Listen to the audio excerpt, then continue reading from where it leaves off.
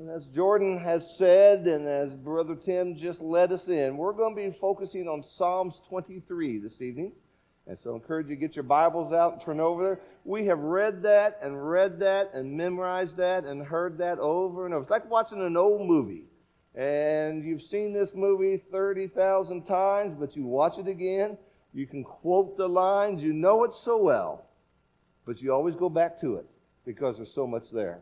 And so this evening I want to just share with you 3 or 4 simple points from Psalms 23 that will help us, I believe, as we look at some things together in God's Word and some things that will help us as we talk about the valleys that we face together.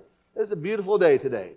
We're not going to see 90s where I live for at least 3 more months. So it's like, I got to taste the summer today. Then I'll have to go back and still kind of cold. But it is so good to be here, and I appreciate that. I appreciate the song service. But we won't be preaching when we get to heaven. It'll be too late. But we will be singing. And that's just an awesome, awesome thing so much. Well, it was a Saturday night. And a preacher had finished a gospel meeting.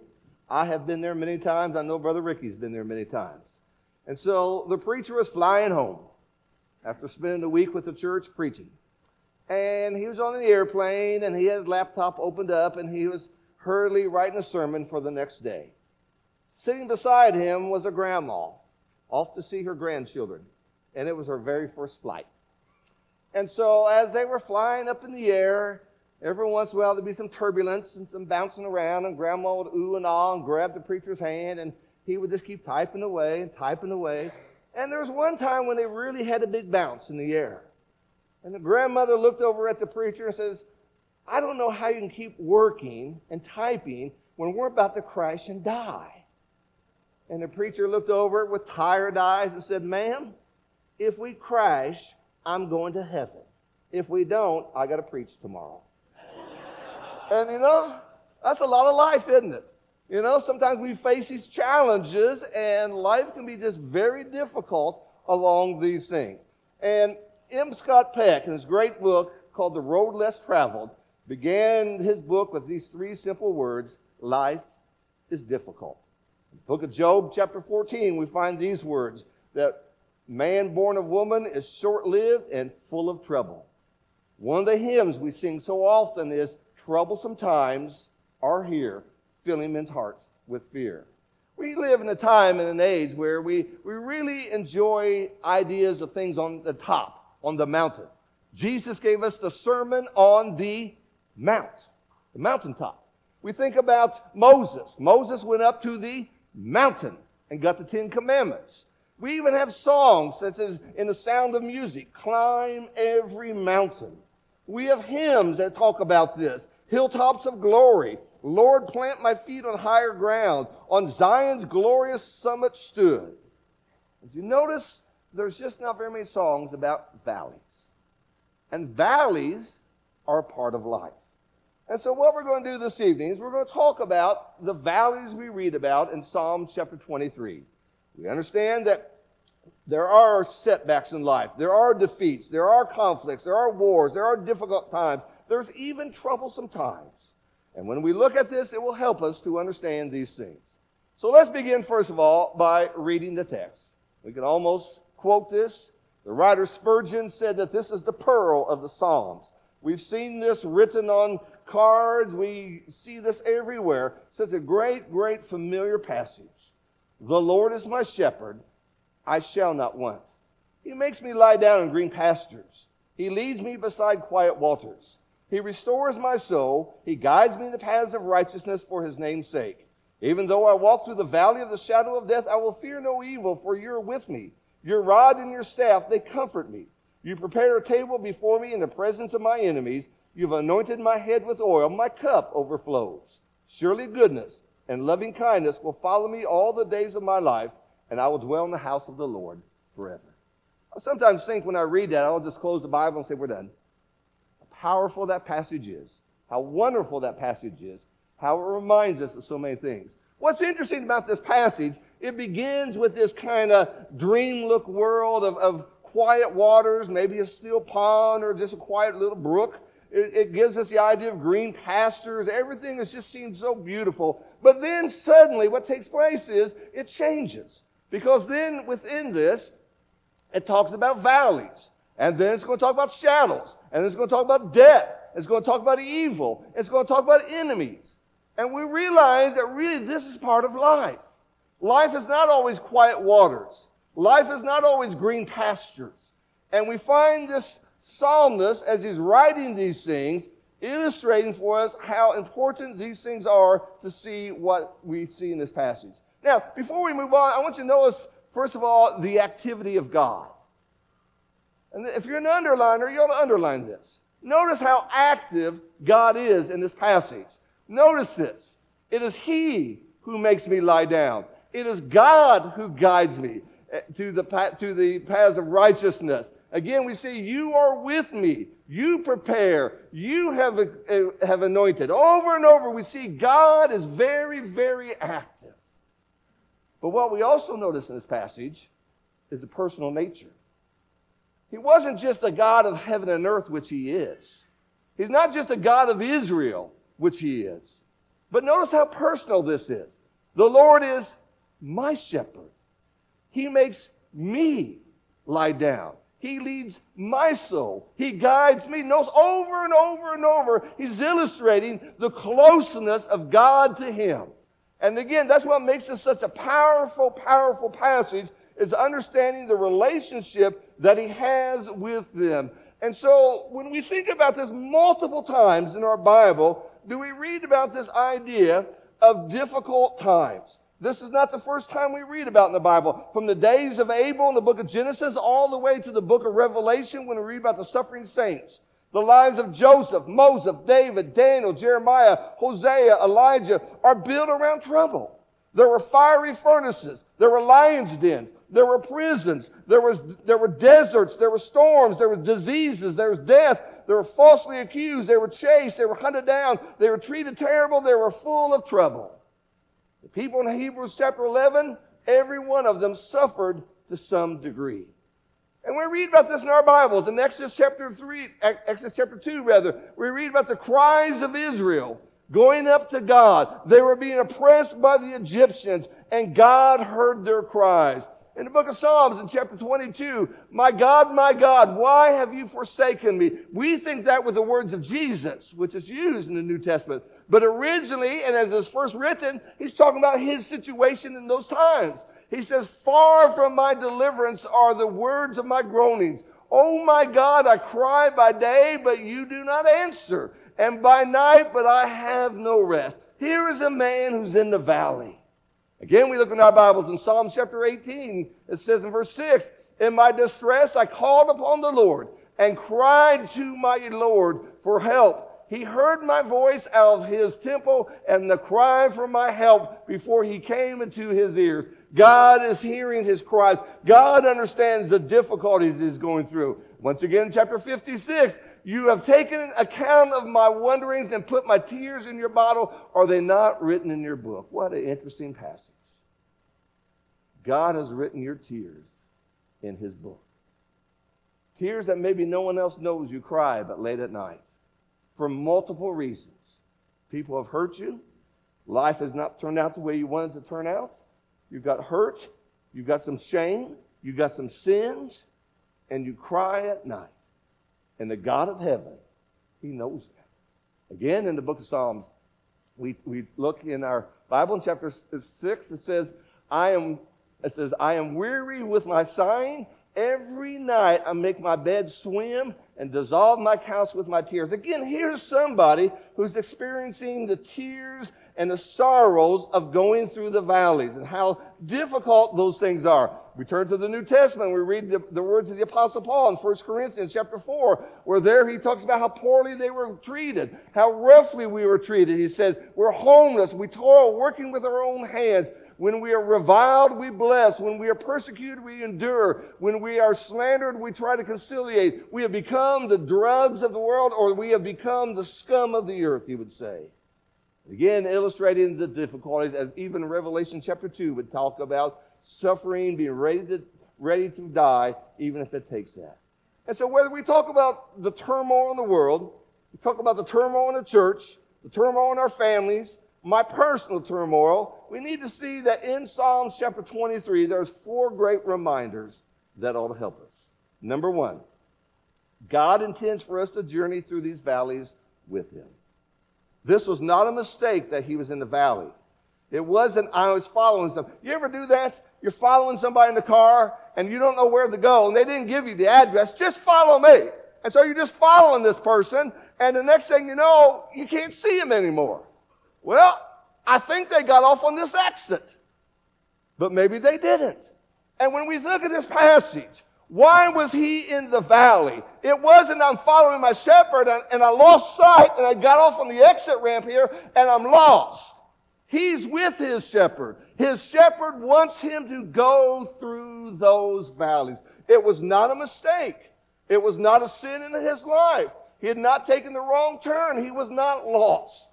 This is exactly where God wanted him to be. You know, when we think of valleys, especially where I live, through Kentucky and through Tennessee, this is the image that comes to our mind. Just rolling hills, beautiful pastures. We got horses over there eating that and cows eating that. Just a wonderful, wonderful image. But that's not the picture here in the book of Psalms.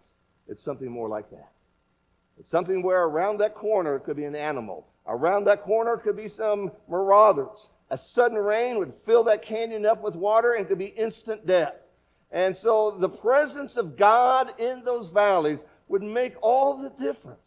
And so these are some things that we need to see and appreciate. And number one, we need to see these valleys can be a lot longer than we anticipated.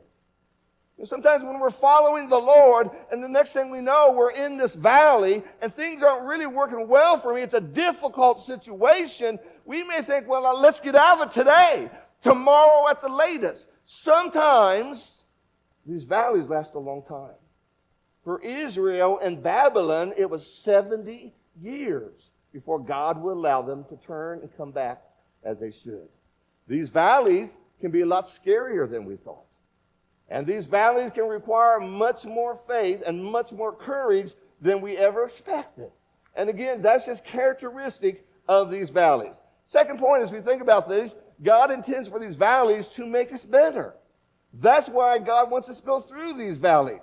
Now, again, for ancient Israel, back in the biblical times, what the shepherd would do is they would eat the pasture in the lowlands, and then in the summer they'd go up to the higher ground. But to get from the lowland to the higher ground, they had to go through those valleys. They had to go through those canyons. And following the shepherd was leading to something better, but they had to follow the shepherd. And God wants you to understand that these valleys are intended to make us better. And there's lots of things we need to see. And they open our eyes to the goodness of God.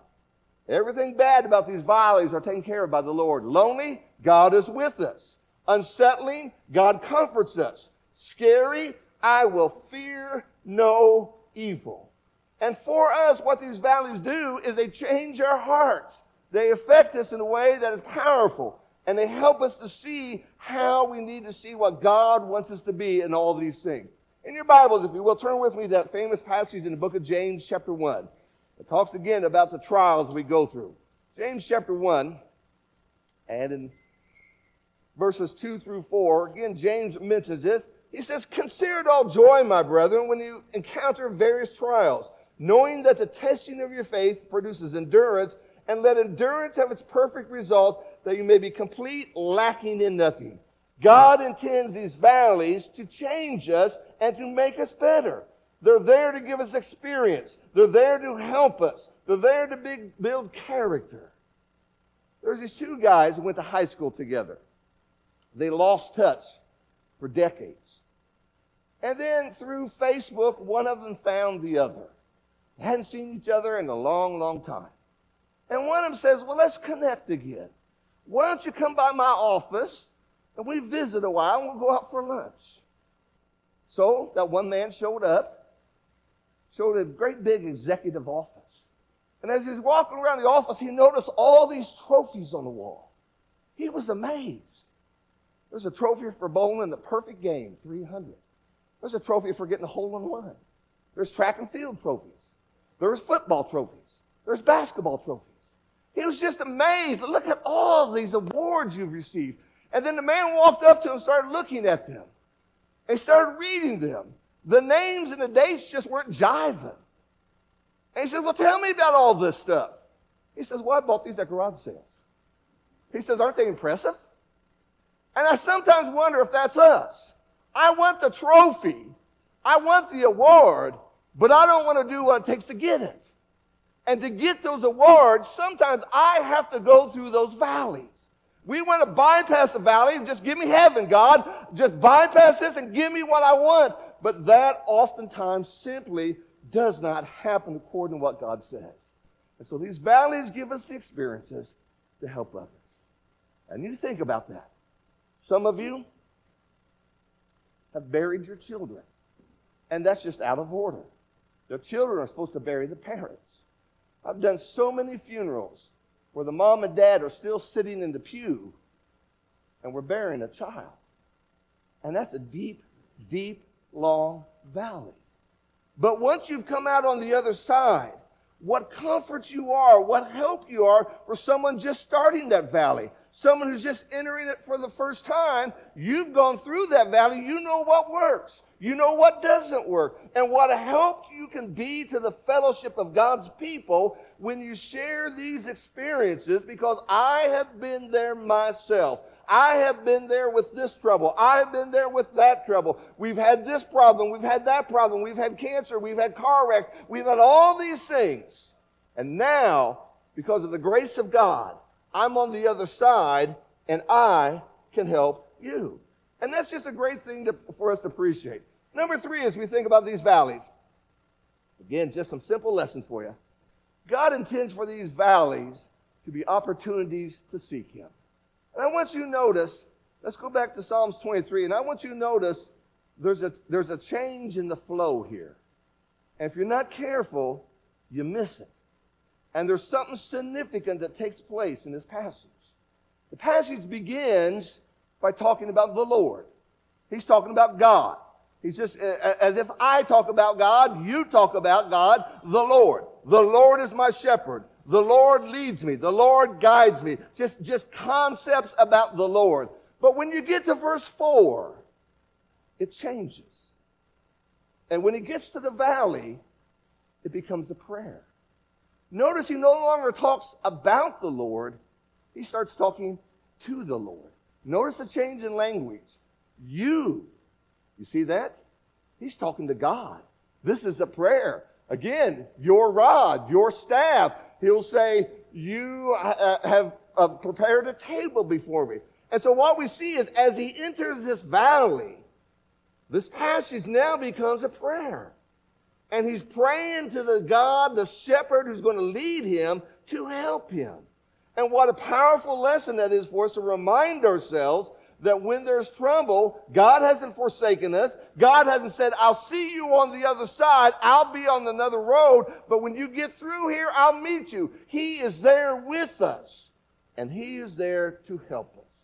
And the proclamation through all of this is that I will fear no evil. No enemies, no death, no shadows, no valleys. And again, that is something that helps us so much. In the book of Mark, if you turn there in your Bibles, in Mark chapter 4 and Mark chapter 5, there is a powerful little flow of passages here. One of my favorite sections in the Gospels. There are 4 miracles that just immediately one after the other. And what they all do is they demonstrate the power of Jesus. They all demonstrate that Jesus can do what no one else can do. And so it begins in chapter 4 with a storm that they think they're going to die.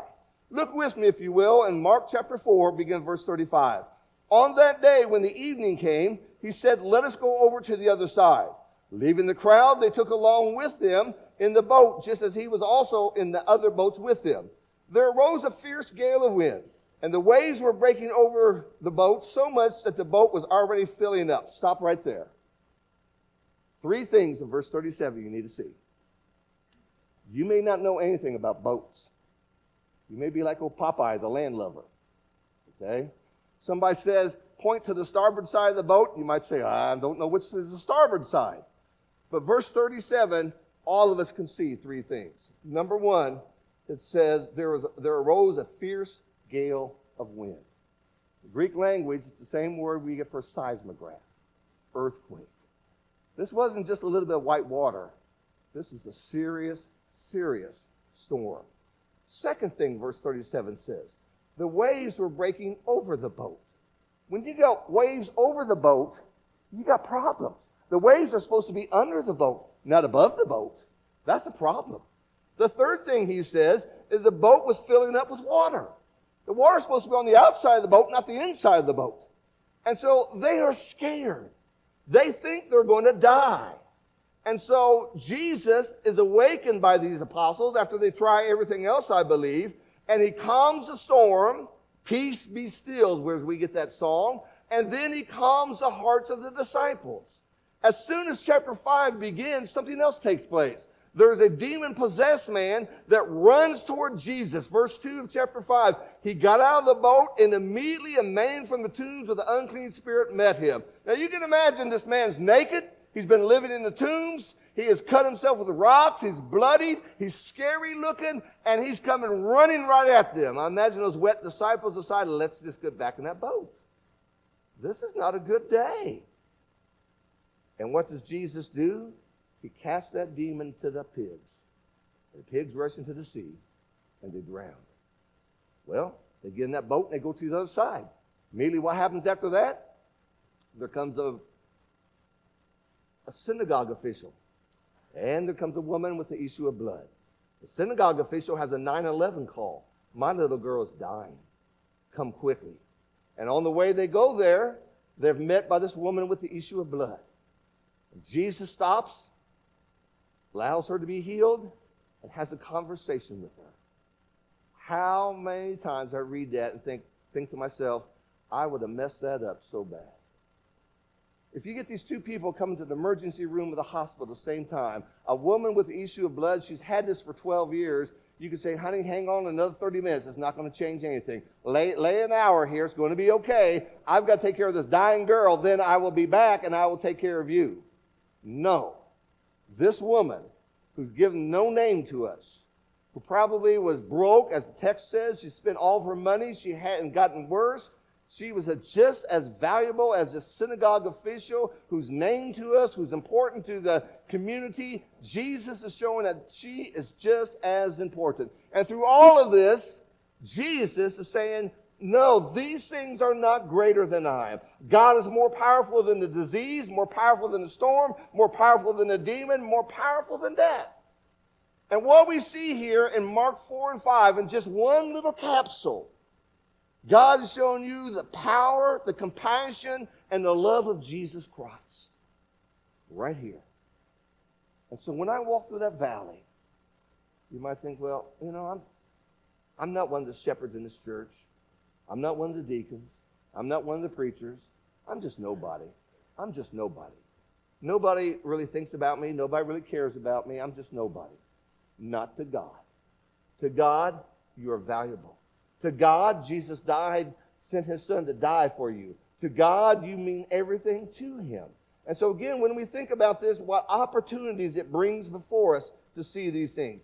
Well, you got the New Testament open. Look over in the book of Luke, chapter 18. Luke chapter 18 and verse 1. Again, a great reminder for us. Luke 18 and verse 1, as Jesus was teaching the disciples, he would say, now he was telling them a parable to show that all times they ought to pray and not to lose heart. To lose heart is to be discouraged. We simply use the phrase, I don't feel like it. I don't feel like going to school today. Why? Because my heart's not into it. I don't feel like going to work today. Why? Because my heart's not in it. I don't feel like going to worship today. Why? Because my heart's not in it. Jesus says, don't lose your heart. You control that. And one way you can control that is by praying to God. And you can, again, you can't stop what happens on the outside, but you can keep the outside from coming into the inside as we think about these. And what these valleys do for us, these valleys give us opportunities to pray more, to walk closer to God, and to lean more heavily upon the Lord.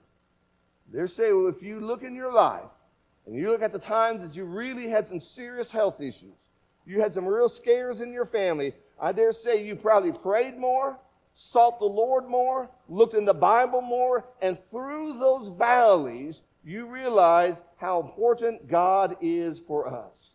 And then the fourth simple lesson I want you to see this evening, as we think about this concept here, is that God intends for you to make it through the other side. He doesn't intend for the valley to win. He doesn't intend for you to die in a valley. He doesn't want you to be defeated in the valley. The whole purpose of going through the valley is get to the other side. He doesn't want you to get a mailbox and put it in the valley and say, this is now my home. I dwell in the valley. That's not what God wants. But God is leading you. You got to realize that we got to follow him and get to the other side. And then notice these expressions. My head he anoints. My cup is overflowing. That's followed by the goodness. And my residence will be with the Lord forever. We may limp. We may have scars. We may be bruised. We may have troubles. But through all of that, we will continue marching to Zion. Apostle Paul would say so well in 2 Timothy, I have fought, I have kept, I have finished. And that's the idea. Just a simple passage. We know it so well. But I hope it gives you some things to think about. Because from time to time in our lives, we all go through those valleys. And to see that what the psalmist is teaching us is it doesn't mean you did something wrong. It doesn't mean you're being punished. It doesn't mean that God has forsaken you. What it means is God is leading you to somewhere else. It may be dark, it may be scary, but oh, you can get through those things. Years ago when we lived in Kansas City, there was a family there that were members of our congregation, and I had baptized their mother. Mother's name was Dee. And in the course of just a few months after I baptized her, Dee got cancer. And it was pretty bad. But the doctors were working with her, and they all thought that she was getting better. So one Saturday night, I was just getting ready to go to bed, and the phone rang. And it was the daughter. She called me. She was crying so hard I could hardly make out what she said. All I knew was, can you come to the hospital? So I came to the hospital. The family's out there in the waiting room. And I'm meeting with them. And they said, the doctor just left. The doctor says, Mom has a week, 10 days at the most. We're all crying. We don't know what to do. You go talk to her. And I just love moments like that, don't you, Ricky? It's like, okay, I know what to say. And so I walked in there, and Dee was just crying. She wouldn't even look at me. She was looking over at the curtains. And I said, Dee, I hear you're going to get to see Jesus. That's awesome. It's awesome. I wish I could go with you. And we started talking about some verses in our Bible. We talked about Psalms 23. You're in a valley, and the Lord is leading you. But because of your faith and your trust in Jesus, you're going to make it to the other side. And we just started thinking about so many of those heaven hymns. And we just started talking about them. Pretty soon she turned around. She was looking at me. I said, it's going to be amazing. I said, now I don't know what's allowed on the other side. But if the Lord allows you to say something to my mama, because she's been over there a long time, just tell her I'm trying my best. And I hope to see her. Well, all went well. So I went home. Next morning, Sunday. Walking out, getting to my car, phone rings. And it's Dee's sister. And you have to know her sister. She's real gruff talking, okay? Is this Roger? Yes. Did you talk to my sister yesterday? I said, oh boy, here it comes. Yeah, I did. What did you talk to her about? I said, Jesus, heaven, scriptures, faith, hope. Our journey doesn't end at the cemetery. Our journey ends with God. And she said, well, I want you to know, we're all crying, and she's smiling. And then she got real quiet. She said, will you come tell me what you told her? And I said, well. But a week later, Dee died. We had a funeral. But a week after that, I baptized her sister. But that's what this passage is about. God doesn't say, follow me, and it's a yellow brick road all the way home, and you don't have to worry about monkeys. You don't have to worry about anything that's going to scare you in life because it's just a great trip. No, it's not going to be that way. You're going through some valleys, and you're going to have a table before your enemies, and there's going to be some scary moments. But guess what? You're going to stay right on the heels of Jesus. Where he turns, you turn. When he stops, you stop. Where he goes, you go. And following Jesus will get you through that valley and will lead you home. It is disturbing to me how that so many times we have what I call fair weather Christians. We use that expression in golf, okay? A true golfer will golf in the snowstorm. He'll golf in the blizzard. He doesn't care. He's a true golfer. Fair weather golfers will look at the temperature and says, oh, there's a 5-mile-an-hour wind. It's just too windy. I'm not going to go. He just has to have fair weather. Sometimes, sadly, we can be the same thing. As long as I'm feeling good today, I'm going to go to church. Long as things are going good today, I'll be at Bible class. But all of a sudden now, my mama's in the hospital. All of a sudden now, I lost my job. All of a sudden now, things aren't going well. I'm in the valley, and I'm going to stop. Years ago, when I was up in Indianapolis preaching, we had this young man, 16 years old. He was always kind of a hot shot. And after every sermon, he'd pop my hand, good sermon, preacher, and off he'd go. He slept half the time, but he was 16. I didn't think much about it. For his 16th birthday, his mom and dad bought him the biggest, fastest, yellowest car I've ever seen in my life. One Sunday morning, he drove that big old car up to the church, had worship service. He walked out, great sermon, Roger. By 2:30, I got a call from his mom.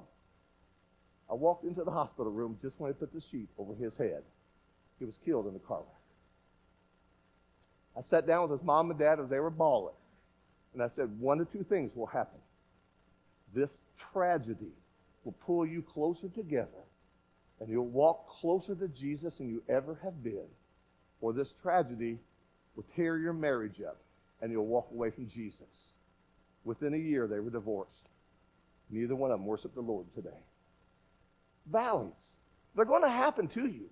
But the question is, what are you going to do about the valleys? And that's what this lesson's all about. I wish I could say, here's a magical verse. You read this verse, and you'll never have trouble again the rest of your life. That's not true. It's not true. Look what they did to the apostles. Look what they did to your Jesus. But following Jesus, we'll get through those things, and we'll get to the other side. And so this evening, if we can be of any help, if you've never been baptized, that's where it starts. You've got to be on God's side of things. And so you need to be baptized for remission of your sins. But some of us are in valleys. Some of us are struggling emotionally, struggling spiritually, struggling in our marriages, struggling because we're just not connecting. Maybe you're not connecting in this congregation. Maybe you're not connecting with Jesus. And maybe you thought, one more Monday night, one more gospel meeting, I'm going to give it a try. If you realize God is saying, I haven't given up on you, why are you giving up on me? I've led you this far, and maybe you are in a valley right now. Are you wanting to turn around and go the other way? I'm going this way. You got to stay with me. We got to get through this valley together and see what's on the other side. If we can help you, won't you come as we stand and sing? Thank you for connecting with us this morning. We're so thankful that you were able to do that. If you have questions, we'd love to have the opportunity to talk to you. You can contact us at www.thebibleway.com or questions@thebibleway.com. questions@thebibleway.com. We'd love to have you in person. Come if you can, but thank you for connecting with us.